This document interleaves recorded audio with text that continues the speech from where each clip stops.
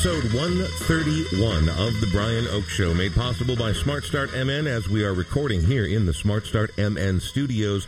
A little Dick Dale to start off the morning because, well, you know, it's cold outside, and that's sort of a surfing legendary jam, and it's the opposite of surfing outside, unless, of course, you consider doing what I call the Longfellow Drift, you know, where you turn the corner and the roads are so icy that your car spins all the way around. Yeah, I got a hybrid, and they promised me that it would handle well in the snow. Bullshit. Total bullshit. Yeah, no, they meant like, you know, snow like they get 2 times a year down in North Carolina. They didn't mean like actual... Yeah. Like ice, there's just... But here's the deal. The guys in the giant trucks, right? Oh, yeah. They think, well, like, I got this. I'm going to whip by you at 75 miles an hour on the icy roads. Yesterday on my way into work out in Hopkins, I saw 3 vehicles. All of them looked like all-wheel drive or four-wheel drive vehicles smashed into the cables of the median, and it was the first traffic jam I've run into in a year, by the way, so it was almost refreshing. But also, don't die, okay? Because it's one thing to crash your car. Many of us have crashed a car. I know that Sean has on many occasions. That's true. Is it really true? No. Oh. Dang it. But, you know, suddenly then, you know, as much as people have been complaining about how cold it is, and it is cold, for sure it's been cold in Minnesota recently for the first time really all winter, but all of a sudden if your car is smashed in the median or stuck in the snow, then -2 is suddenly a much more very real factor in your life. Yeah, that's when you think, I should have brought my gloves with me and my hat and my winter survival kit. My least favorite crash story of mine was on a bridge in Burnsville. There was ice on the bridge, and I was about 100 yards behind the car in front of me and started hitting the brakes. And I'm only going like 20, 25 miles an hour. Still couldn't stop. Still nothing. And life goes into slow-mo at that point. And I'm honking, trying to get the person to like get out of my way. Right. They're just oblivious. And they saw me slow motion run right into the back of them. Kind of like at a 20% angle, just wee. And I get out of the car. I'm like, did you not hear me and see me? And they're like, yeah, well, I didn't know what you were doing. Yeah, and it's Minnesota, so this one's on you because, Exactly. you know, no fault. So do you have a winter survival kit in your vehicle? I tell my kids to have one. They both have one. But do I have one right now? No, I don't. I need to have one in there. So, like, I don't have a Snickers bar, but I do have an extra lighter, which, by the way, if it's cold outside, lighters don't work for shit. But I do always carry a blanket in my vehicle. Yeah. And, I actually have extra hat and gloves in my vehicle. You are a good scout. Well, it's weird, man. As irresponsible and stupid as I have been during the course of my life, there are lessons from scouting. Basically, be prepared, right? Yeah. That's good, you know, the foundational point. I'm not prepared for everything, but I am prepared for a lot of it. Are you prepared for the upcoming Pinewood Derby? I sucked so hard at the Pinewood Derby. And my dad was a master craftsman, and he just did not have the time to help me out. So I had basically a triangle with wheels. So my dad is not a master craftsman. He's where I got most of my home improvement skills. There was one year literally where it's a rectangle of wood, right? Yeah.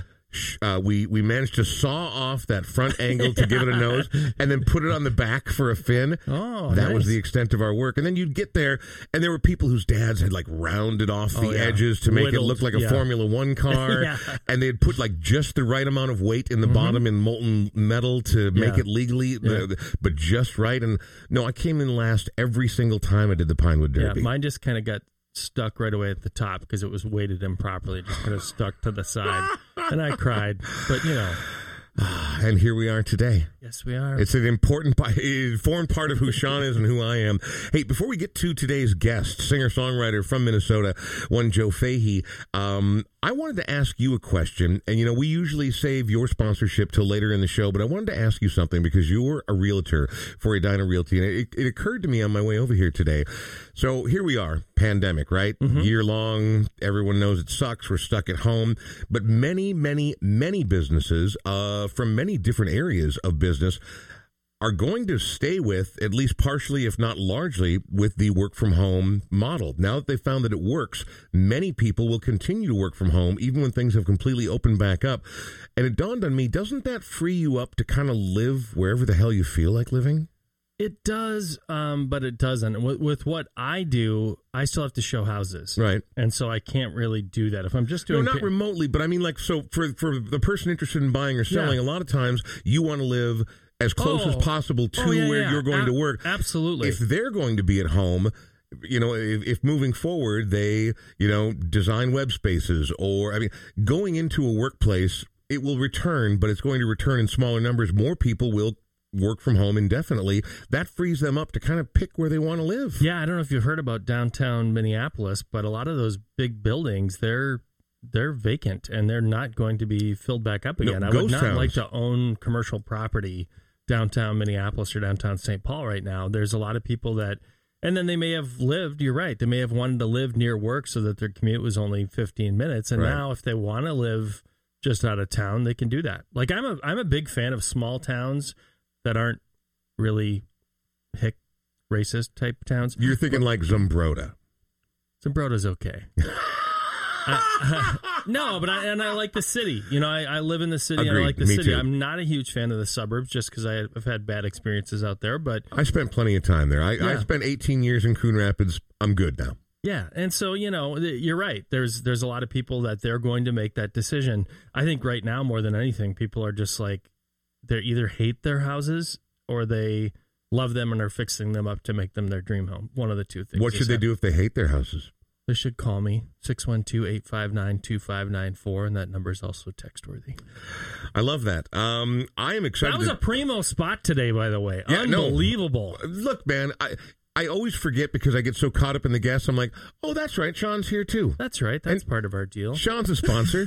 So, no, you're even before our Smart Start MN spot. God bless you today. Well, Just because today. you know what? The sun is out. It is cold outside, but it felt good, and I'm excited to have another Minnesota musician on the show. It's a big part of what we do. We probably have more musicians on than any other type of guest, and I like to cast a wide net. Let's get as many people on as possible, and it just so happens he's got new music on the way, which we'll talk about coming up very shortly. But first, I do want to mention that Mary Wilson died. The Supremes. Mary Wilson was a founding member of the Supremes, and I'm not going to be able to do her story justice. If you don't know about Mary Wilson, after her time in the Supremes and sort of as great as she was living in the shadow of Diana Ross, because Diana Ross was clearly the superstar of the Supremes, right? In fact, it became Diana Ross and the Supremes at some point. And Mary Wilson would go on to have a fine solo career. She was fantastic. She was incredible, but she was only 76. Now, I feel like when you and I were kids, 76 sounded like I thought that was a good run. That super old person. My dad's 76, and he, frankly, is in better physical health than I am. That's true. Shut up, Sean.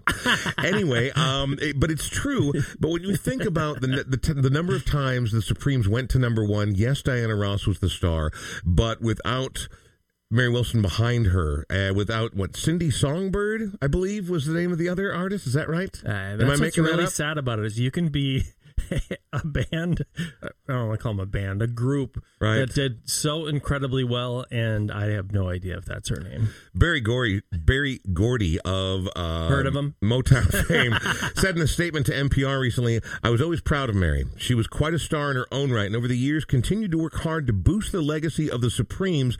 Mary Wilson was extremely special to me. She was a trailblazer, a diva, and will be deeply missed." So before we get to our guest, Joe Fahey, who was just ahead, a little music from the Supremes here on the Brian Oak Show.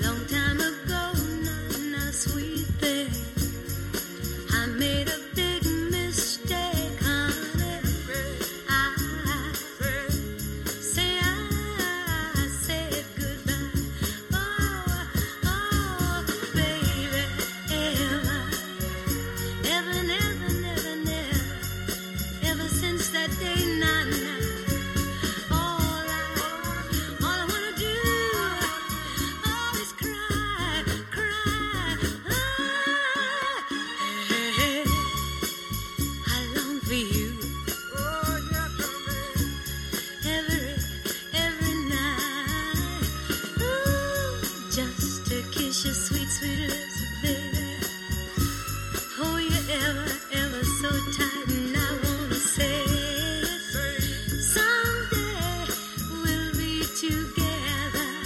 Ah, yes we will, yes we will. Someday we'll be together. Yes we will, yes we will. Someday, hun, hun, hun, hun.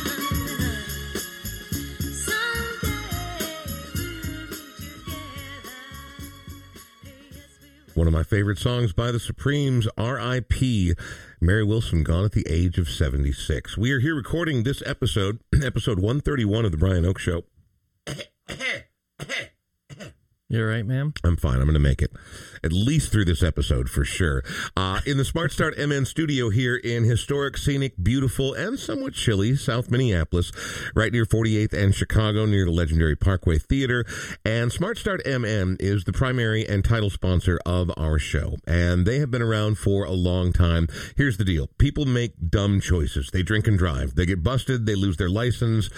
Ugh. And it not only is expensive and it's all uphill, but then, I don't know. Let's just say, for example, you find yourself taking your toddler-age daughter to daycare every day in a taxi cab because Uber hasn't been invented yet and there aren't other options. What kind of rube do you know that had to do that? I don't know, some jackass. Anyway, it can be very, very difficult for you. You need to get back to your regular day-to-day life as soon as possible. Well, it turns out there is a relatively quick, relatively inexpensive, and completely legal way to do that. The people at Smart Start MN are the ones who came up with Minnesota's ignition interlock system. They work with the legislature. They work with the judiciary.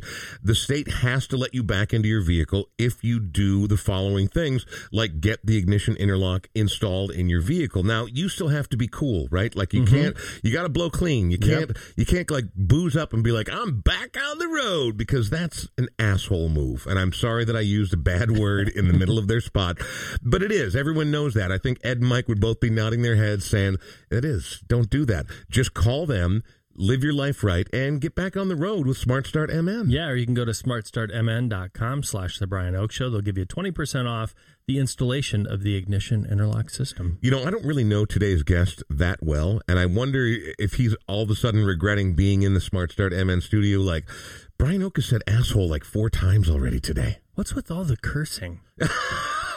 I don't see how curse words strengthen your point, Mr. Oak. I would like to say hello to Joe Fahey. Joe, how are you? We're going to go ahead and turn on your mic. That's a little game we play with our new guest. I'm doing pretty fucking great. Whoa! No, right to the F-bomb. There are limits. Oh, wait a minute. I'm just joking, Joe. There are no limits. I do like to save. I like to save what I call the powerhouses to really punctuate a point. But you did it right there. You did it the right way. How are you this morning? All right? I'm great. I'm really great. Good. Thanks for having me here. All right. So, Joe, let's just for people who are not. Because I don't think you'll take this the wrong way. Just like Brian Oak is not a household name, I don't know that Joe Fahey is a household name, but among people who make music locally, among the Twin Cities, you are a known quantity. But let's go ahead and benefit the people who are coming to Joe Fahey for the first time. Where are you from? I'm originally from Minneapolis. I was born here, and but I moved away like the missing years, from like first grade to 12th grade. The missing years? Yeah. Where'd you grow up, man? New York and Boulder, Colorado. Right on. I like Boulder. I've been to Boulder a couple times. Yeah, that's the one I always want to go back to. Well, I'll bet you do. That was a great place to live as a kid. Was that where you took your first bong rip? No, I took a couple more states before I got there. But you moved around a lot. It was a hippie town. It was actually a beatnik town, so it was really cool. I mean, we were just little kids, and and there was this hippie element in town. It's really, it still remains an extremely liberal, sort of arty place. Yeah, I love it. Not as many hippies walking around, not as many bell bottoms. It's more expensive to live there than it used to be. I know that much. Oh, it's terrible. I got a couple friends who moved out in that area recently, and it seems pretty unattainable. But after that, it was like a 180 move down to Alabama for a few years. Mm-hmm. Can I ask you what drew you to Alabama? Because the one part of the country I've never been to, other than one very brief trip to Atlanta, I've never been to the southeastern quadrant of the United States of America. What drew you to Alabama? Well, was it the band Alabama? it was, as a kid, it was just moving with the family, and my dad had taken a job with Ampex Tape, and so he was in the industry, at least peripherally. I mean, working with Ampex Tape, you're going to be around recording studios and around musicians. I think, that's what I think about a lot, where it was just kind of like he worked for IBM before, and like in Boulder, and he'd bring stuff home like these, those big reels, recording reels, because that's what they backed up all. It was all computer stuff, like the 2-inch magnetic tape that they ended up. That years later, I'm in the studio, and there it is again, But we'd have these reels, and we'd throw them like frisbees and stuff like that. Of course, because who cares? Part of the culture. also, the kids listening at home, Ampex reels are heavy and dangerous and will cut you or lacerate you. Don't use them as frisbees, but when you're kids, nobody can tell you that. It was safer than jarts. For sure. Barely safer than jarts. All right, so you move around a bunch because of your dad's working, but then at some point you come back to Minnesota. You started here, but you don't really remember. I mean, you were very, very young here, right? Right. And so what brings you back to Minnesota? That was like the last move of the family. I mean, after Alabama, we moved to a small town in Illinois by Rockford, actually, outside of Chicago. A little small town. That's where the first bong rip, I believe, happened. Because that's like a small town thing. Right. And then... Oh, we do bong rips in the big city, too. That's what I found out when I moved to Minneapolis, And then, I moved back to Minneapolis in 76, just in time for my senior year in high school. I went to Patrick Henry. And my uncle Pat O'Brien taught over there. Oh, really? Yeah, I don't know if you remember that name at all, but he was still teaching there in the 70s, an English teacher. Pat O'Brien. I wonder. Italian guy, right? Yeah, he's an Italian guy. I'll have to look it up. They had great classes there. I mean, I was really interested. I was only there a few hours a day because I was on the work program, and I worked over in a print shop in Northeast. Were you there when they threw a teacher out the second-story window? Because my Uncle Pat always tells me that. Oh, Jim. No, I missed that one. Yeah, a little rough.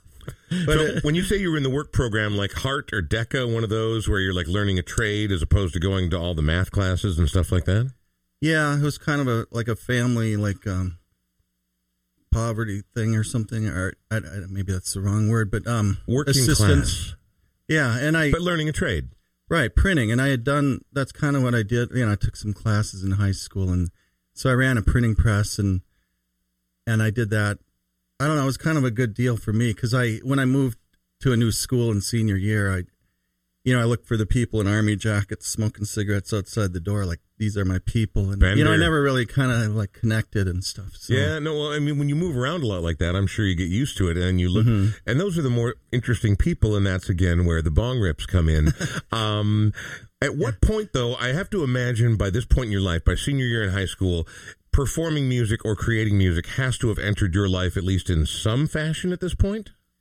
I mean, do you have a guitar? Do you walk around the house singing operatic songs? I mean, at what point does music become part of the Joe Fahey equation?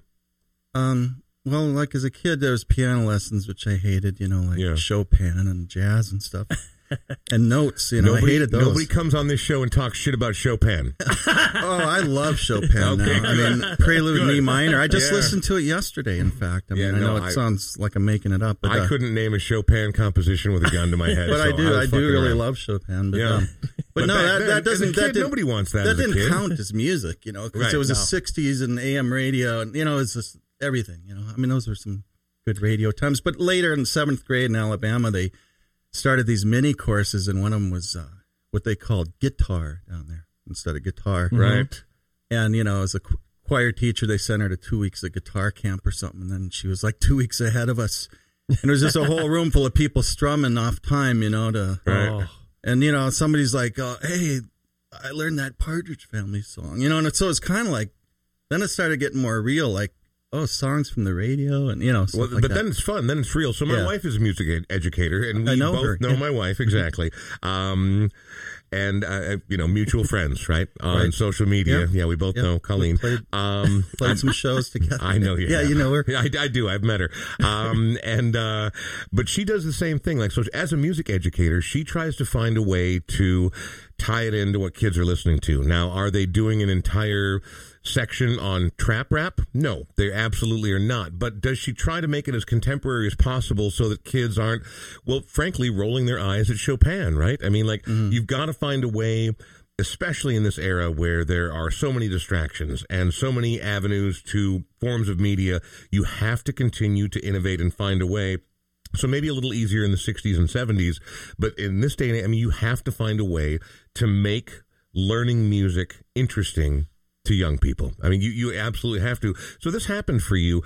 Before we go on with the rest of the story here, though, I don't like to get too far into the show without hearing the song. Okay. And there's one here with your name on it called The Drunken Prisoner of Circumstance.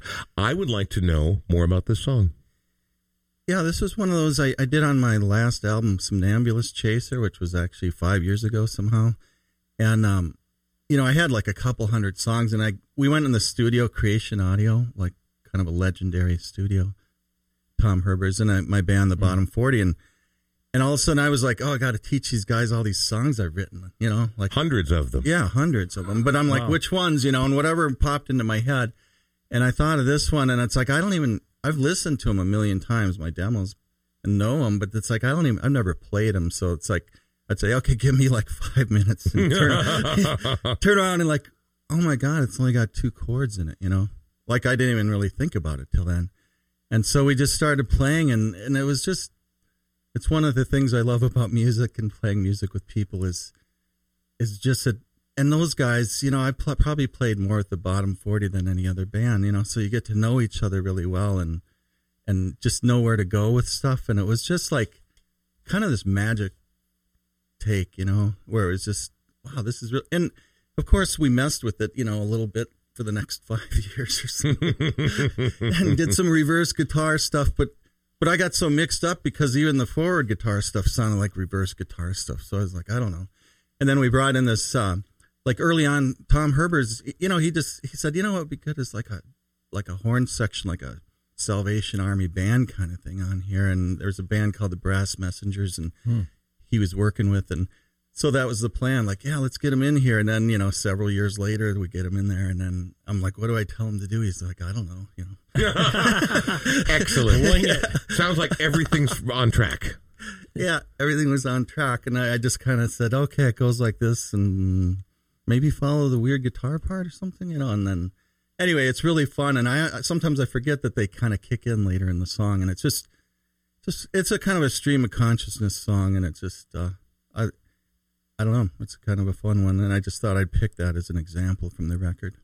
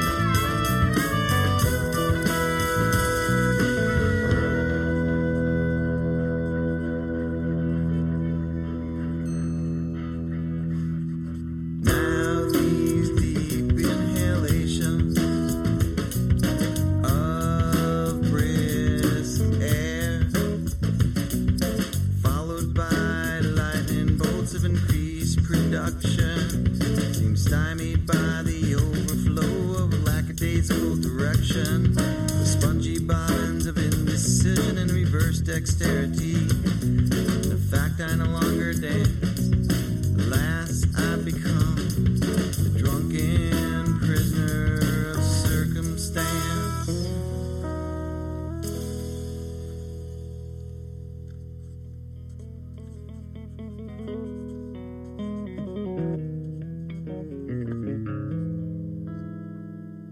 Like I said before, bong rips.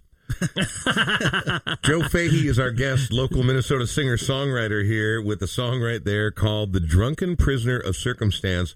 Joe, I want you to know something. You know, you and I don't know each other that well. We have a zillion mutual friends, and we've probably crossed paths before.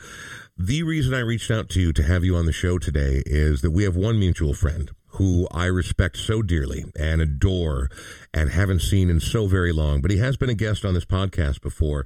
When I saw that Terry Walsh referenced the fact that you had a brand new record on the way called February on Ice, and he referred to you as one of the best songwriters in Minnesota, I'm like, well, fuck it. That's all I need. I didn't have to hear a song. I literally sent you a text the second I read that, because Terry Walsh is a glorious, shining ray of light in an otherwise dismal, cloudy world. How do you know Terry Walsh?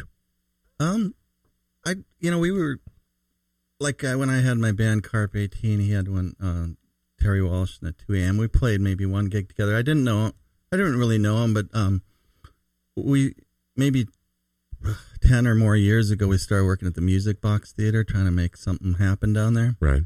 So I got to know him through there, and we started kind of messing around. You know, we wrote a couple things together and stuff like that. But yeah, he's always been super supportive of me as a songwriter, and that was cool of him to say that. You know, because then you know, I started going to see St. Dominic's Trio a lot, like at Nyes, and really in my whole life I never really had like a thing, like a weekly thing, like, you know, going to a place, and it was part of your routine. It was, you know, and they were just my favorite band, because Terry's the best band leader I've ever met. He's infectious. I mean, it's crazy. Like, I'm an okay Van Morrison fan. The number of times I've gone to see him live, do Belfast Cowboys, and play so much Van Morrison, there's something about... I have a thing that I like to say all the time, like whether any kind of artist, any kind of person, any kind of anything you do, any kind of realtor. Oh, see, that's just way too much love today for one day. I need to believe them, though, right? I mean, you know, whether you're talking about your therapist or your realtor or a great band leader, I believe Terry Walsh. When I watch him perform live, there are very few people who lure you in and cast the spell that guy can cast. Yeah, it's true. And the whole band, too. I love those guys, you know, and that was part of it. And then, of course, you could go to the piano bar, too, you know, with John Eller. Oh, yeah. Those were obviously some good times, and it continued at the Driftwood, of course, and everything. But, and then they, you know, Terry would say, hey, come on up and play a song. So I get to play, you know, a couple, and he'd always say, no, originals, you know, because I've never been very good with covers for whatever reason. I think it has to do with like short-term memory loss or something, you know, for lyrics. Bong rips. But you know, so it's like, wow, somebody that wants me to play, you know, and God, jamming with those guys was such a treat, you know. Well, they're all so good and so talented. Now, before we talk about your forthcoming release, I would like to ask you a couple other questions. Do you currently reside in the northern suburbs? Because a decent number of I only ask because I'm from there. Like Coon Rapids, whether I like it or not, is woven into my blood. And you don't have to tell me exactly where you live, but you recently posted a picture on social media of the little outdoor signage for Northtown Mall.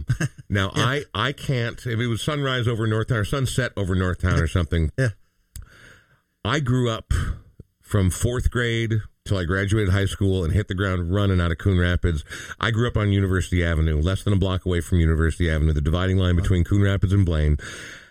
I spent all of my most important formative years going to Northtown Mall, spending time at Piccadilly Circus and Space Odyssey, blowing all my allowance, throwing coins in that weird rock fountain they had. Now, again, this is gather around, kids. Grandpa's telling a story.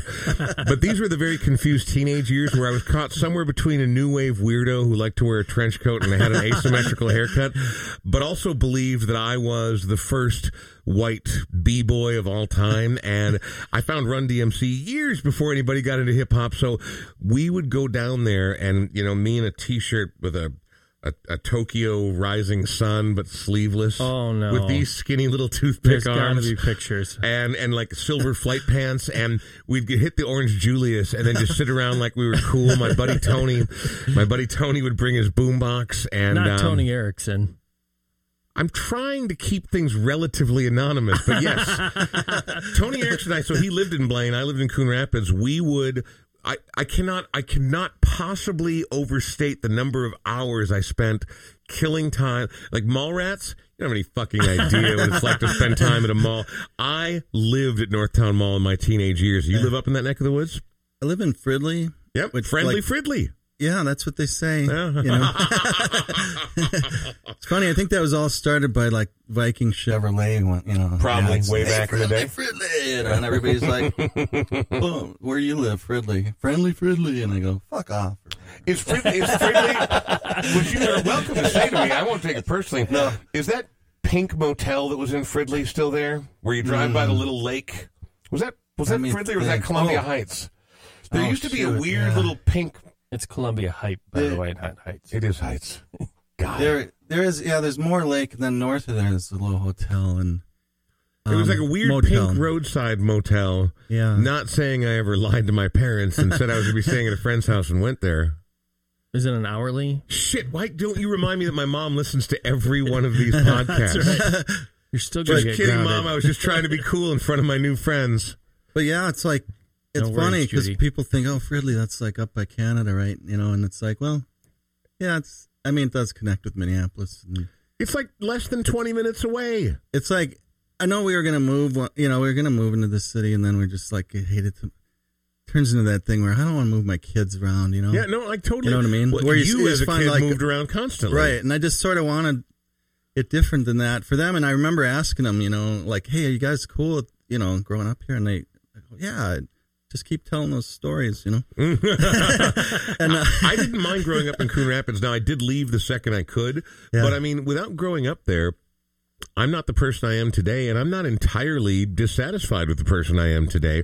Growing up in Coon Rapids, I mean, I grew up in the 80s, right? And so it was very much a John Hughes movie, Coon Rapids Senior High, when I grew up there. Very much. I mean, it was stratified like that. There were totally different groups.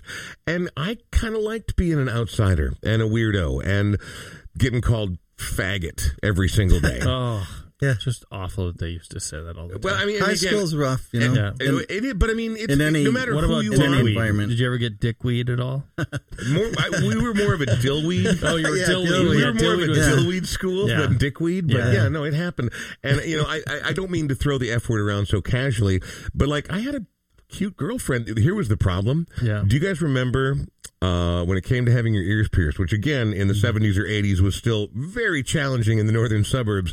Left is right and right is wrong, because if you had your right ear pierced, that meant you were straight queer, right? Yep. Well, for whatever they understood.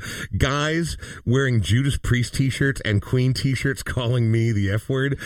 Oh, I'll remember it and laugh about it till the day I die. But I got both my ears pierced. Ooh, Nobody knew what to do. I was like from a different dimension. that's crazy. Yeah, but the best they could come up with was the F word. Anyway, the northern suburbs are, I liked growing up there, and I had very good friends, and it was challenging, but it made me think more. It made me realize what I really wanted out of life, and not like the northern suburbs are this hideous wasteland, but Coon Rapids was in the 80s. Well, it's just funny because, I mean, I lived all over the country in a lot of different situations, and then I lived in Minneapolis, North Minneapolis, and then when I moved out of home, I moved to Northeast, which is way different back then. You know? Oh, yeah. Mm-hmm. It's where my dad was from, and I was always like, oh, Northeast, don't go over there, you know. It's too boring or, you know, whatever. Right. But, you know, it's really changed quite a bit. And then, you know, ends up where I worked at Medtronic, and, you know, my wife and I, and she's from Fridley. She grew up there, and we, you know, you settle down, and a lot of it had to do with, you know, when you're trying to play music in Minneapolis, you get like, you know, this is the Minneapolis police and all that kind of stuff. Or the neighbors calling, and then like.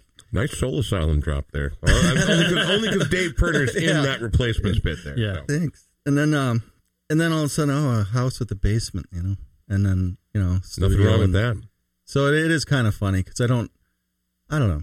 It's just a funny thing, the perceptions of things. But I get it. Yeah, I feel a little bit disconnected. But I know when we were looking at moving, I remember taking like a map with a string and a pin and like going, okay, I want to stay within a certain distance from First Avenue, Understood. Like, and it really is. It's like a 10-minute run down there or something. Easy. Parking. No, Fridley's not that far away. I work at a record store in Hopkins, right? Mm-hmm. And people are like, oh, but Hopkins. They think that you're going to Zumbrota, right? Second Zumbrota reference. Wow, look at you. Shout out to Zumbrota. Hey, City Council, we could do a lot for your image on this show. You may want to talk to Sean about potential sponsorship opportunities. I like it. I like your chances. Proximity is important. Hey, we have to, before the show wraps up, we have to talk about your new record. Right. But before we do, I want to hear another song because we've gone too long without music. Okay. Tell me about Carp. So you played in many bands over the years, right? Mm-hmm. Tell me about Carp 18. Most importantly, was Carp 1 through 17 already taken? Yep, they were. We checked. Yeah, that was a good band. I don't know. It was just like I played for so long, and like basement bands and parties, and like I said, this is the Minneapolis Police. Come and bust, and maybe a couple gigs out. But then I started one with called the Tangents with Randy, who I'd been with forever. And we're okay. This is original. Let's do original. And did that for a few years, and then we ended up with a couple guys that I really connected with, and we started Carp 18, and we just connected and on kind of the punk rock level, kind of, or like just like we loved the Replacements, and Velvet Underground, if you call it that, and just Soul Asylum. It was just such a night. But those guys, it was funny. At least one of them was really also into classic country. Like he grew up in Albert Lee, and his dad would take him to see Johnny Cash and George Jones and all those guys. That's awesome, though, yeah, by the way. Can you imagine having seen Johnny Cash live? I know. It kills me.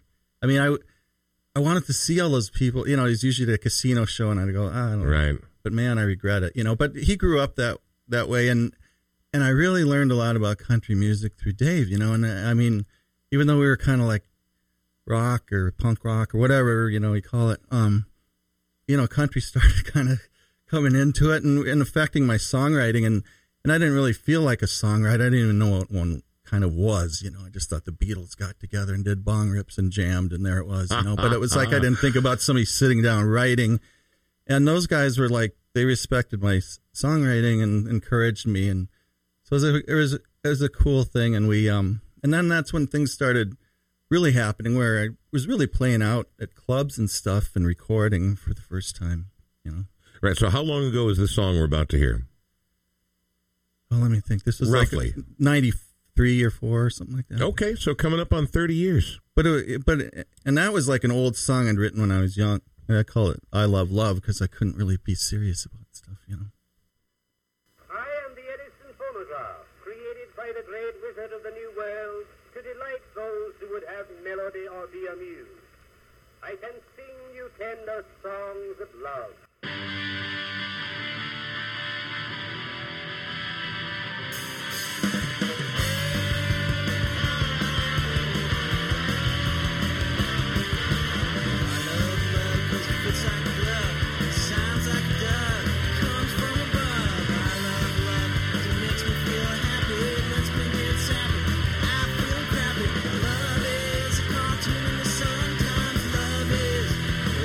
Sunshine, oh Jane Sunshine.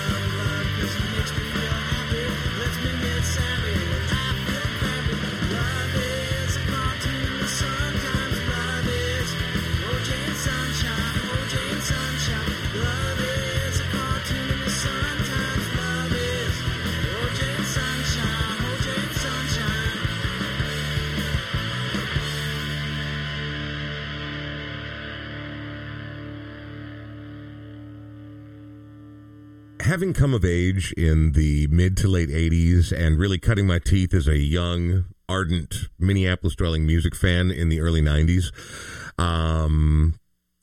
that song is so much of its time. Fantastic. I love that sound, man. I mean, people talk about Prince and the Minneapolis sound, and that very, very much was a thing that probably had even farther reaching implications. But the sound of local rock in the early 90s to the mid 90s, it's etched in my bones. I was out 4 or 5 nights a week, and I saw all the bands all the time, and I love that guitar tone. I love that vocal approach. I love the whole bit. So that was awesome. Carp 18, I Love Love, which is available on the internet, apparently. It's everywhere. Yeah. It's weird, though. Sometimes, like, you go like, oh, man, I want to go back and hear this band. And as prolific as the internet is, it's big enough to have everything on it. There are some things that are just these black holes. There are these gaps, right? Yeah. And so I love that that's on there, and we could listen to it. All right, before we wrap things up, and we do have to wrap things up fairly soon here, you have a brand new effort. How long has it been since you put out a proper album? The last one is 2016, so it's like 5 years, and as soon as I thought, I'm not letting another 5 years go by. Right. But...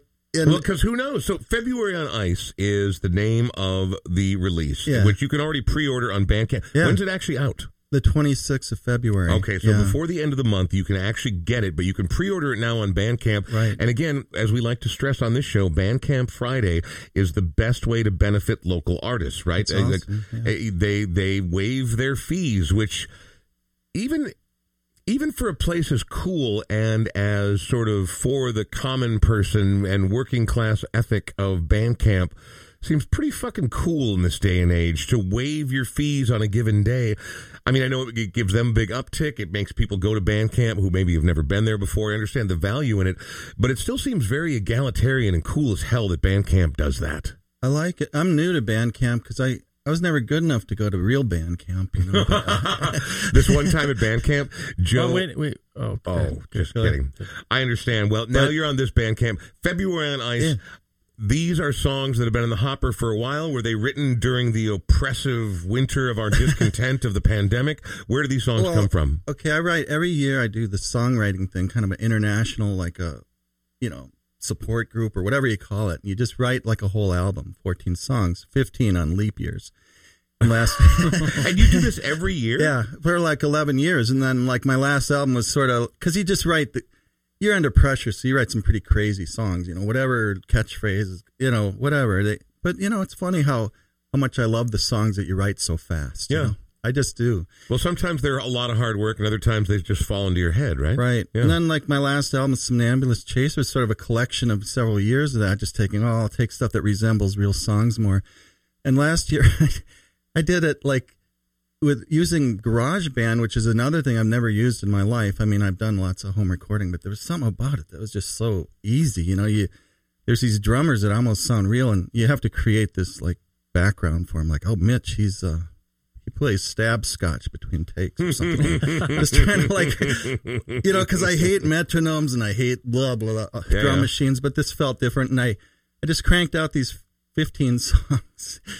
And then I thought, damn it, I'm going to put this out, So I thought, I'm going to take this piece of crap and send it to Abbey Road because I saw they did mastering, And it's like, I'm going to just send it there and see what happens. But then, and then I kind of put it off because I'm like, because I personally like the home recordings and stuff, just where backup vocals are off and something's messed up always. And I like them, but I'm like, well, I ran into like Dan Kowalski, from St. Dominic's Trio, the guitar player that like blows everybody's minds every week. Him and I don't know, we actually lived together in Brooklyn Center in the first house I lived in, and it was kind of funny, and I met him a couple other times through life, and like I went to see his band open for Badfinger at Thumpers, nice. In the Thumpers, early Coon Rapids, baby. In the early, so he's from the north kind of side of things. Anyway, I played at the Theater Worth place. It was kind of like my last gig. Somebody posted something. The last gig I played was last January, like a year ago yesterday, and then that's when things started falling apart. Where like gigs started getting canceled and. I had tickets. The last show I would have gone to was Wire at Fine Line, and I had to work late, and I missed it. I was so bummed out, But anyway, months later in September, I played a gig at that place, Theater Worth, Mill Valley. It was new, and played outside. And I just never felt so good about playing outside. And Dan biked down, and he's a fan of my writing and stuff. And we always talk about maybe working together or something. And it's like, and I knew he did recording at home. And I'm like, screw it. I said, hey, are you busy? You know, and I went to his house, and it was right up in my old, like, kind of neighborhood where all my band stuff. It was just kind of this weird, I don't know what you call it, but every year I tried to put out an album. Serendipity. It was cool, and it was just Kismet. Yeah, that's and it. so it was just kind of this. Okay, we wear masks, and I sit on the other end of the living room, and just totally bare bones. I mean, not a studio at all. And I just strummed my guitar, played all these songs which I knew by now, and from listening to them, and no metronome or nothing, you know. And then he'd fix the timing because I have heard that I drift all over the place, but it must not have been that bad. And then he Bong rips. Bong rips. And then he would like send me these mixes, you know, because he's like this master musician. I mean, guitarist for sure, but keyboards and stuff too. And we're kind of both from the same era, you know, and synthesizers from the 70s and stuff like that. And I'm listening. I'd load it up like in GarageBand, you could like emulate any kind of these synthesizers. And I kind of had fun. Didn't kind of have fun. I had lots of fun with that. And then he had all this kind of technology too to create these really accurate synthesizers, you know. And then he'd like send me like a few mixes, and I'd go, "Oh my God," you know, because it's just these beautiful landscapes and stuff. And speaking of Northtown Mall, there's this one song called "That Northtown Mall Has Got It All" that I was going to play today. There used to be a county seat at Northtown Mall where I bought a pair of. I was a weird alternate kid, and I bought a pair of women's jeans that had flower print on them, but it was a real muted flower print because I wore it with my paisley shirt and my little brooch. Thank you very much. All buttoned all the way up. Here's what's weird. I didn't realize I was that many years old. What was I, 16? When I realized that women's jeans aren't cut the same way as men's jeans. There is room for hips, and the waist is tighter. And I was like, why do these fit so funny as I'm trying on women's pants in the county seat? Joe, we got to wrap up there, man. But before we go, I got to ask you. We're coming up on an hour here. I got to ask you, is it true that February on Ice, even though it's available before the end of the month, that there is a scheduled outdoor record release party for this September? Right. Wow. Just playing it safe, you know. Why not? I mean, and fingers crossed that everything's cool by then. I hope so, yeah. But I mean, it's at Mill Valley Market. So if people want to know more, they can go online. Where's the best place to find not only Joe Fahey, but more specifically his music if people want to go on the internet? Well, I have a Bandcamp page now at joefahey.bandcamp.com. And I have a Facebook page and a Twitter page is it at Joe Fahey at all those places? Yeah. Lucky there wasn't another Joe Fahey that got there first. It was like not Joe Fahey 18. There is another Joe Fahey from like Nova Scotia that, you know, like a folk singer. Guy. Dude, I'm actually a big Halifax guy.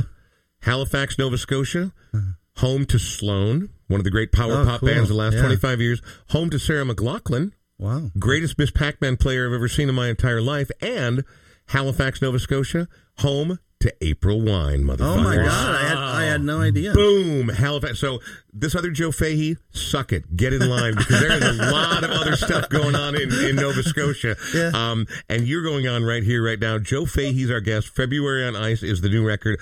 Record release party September 10th happening at Mill Valley Market. If people want to put it on their calendar outdoors and. I also have a web page, joefahey.com, music.com. joefaheymusic.com. Yeah. Good. Well, I like people to go do those things and check out your music, and good luck with the new release. Hey, I appreciate it. And with any luck, we'll be watching you do it live in September. Yeah. It sounds like a long ways away, but imagine this last year. I know.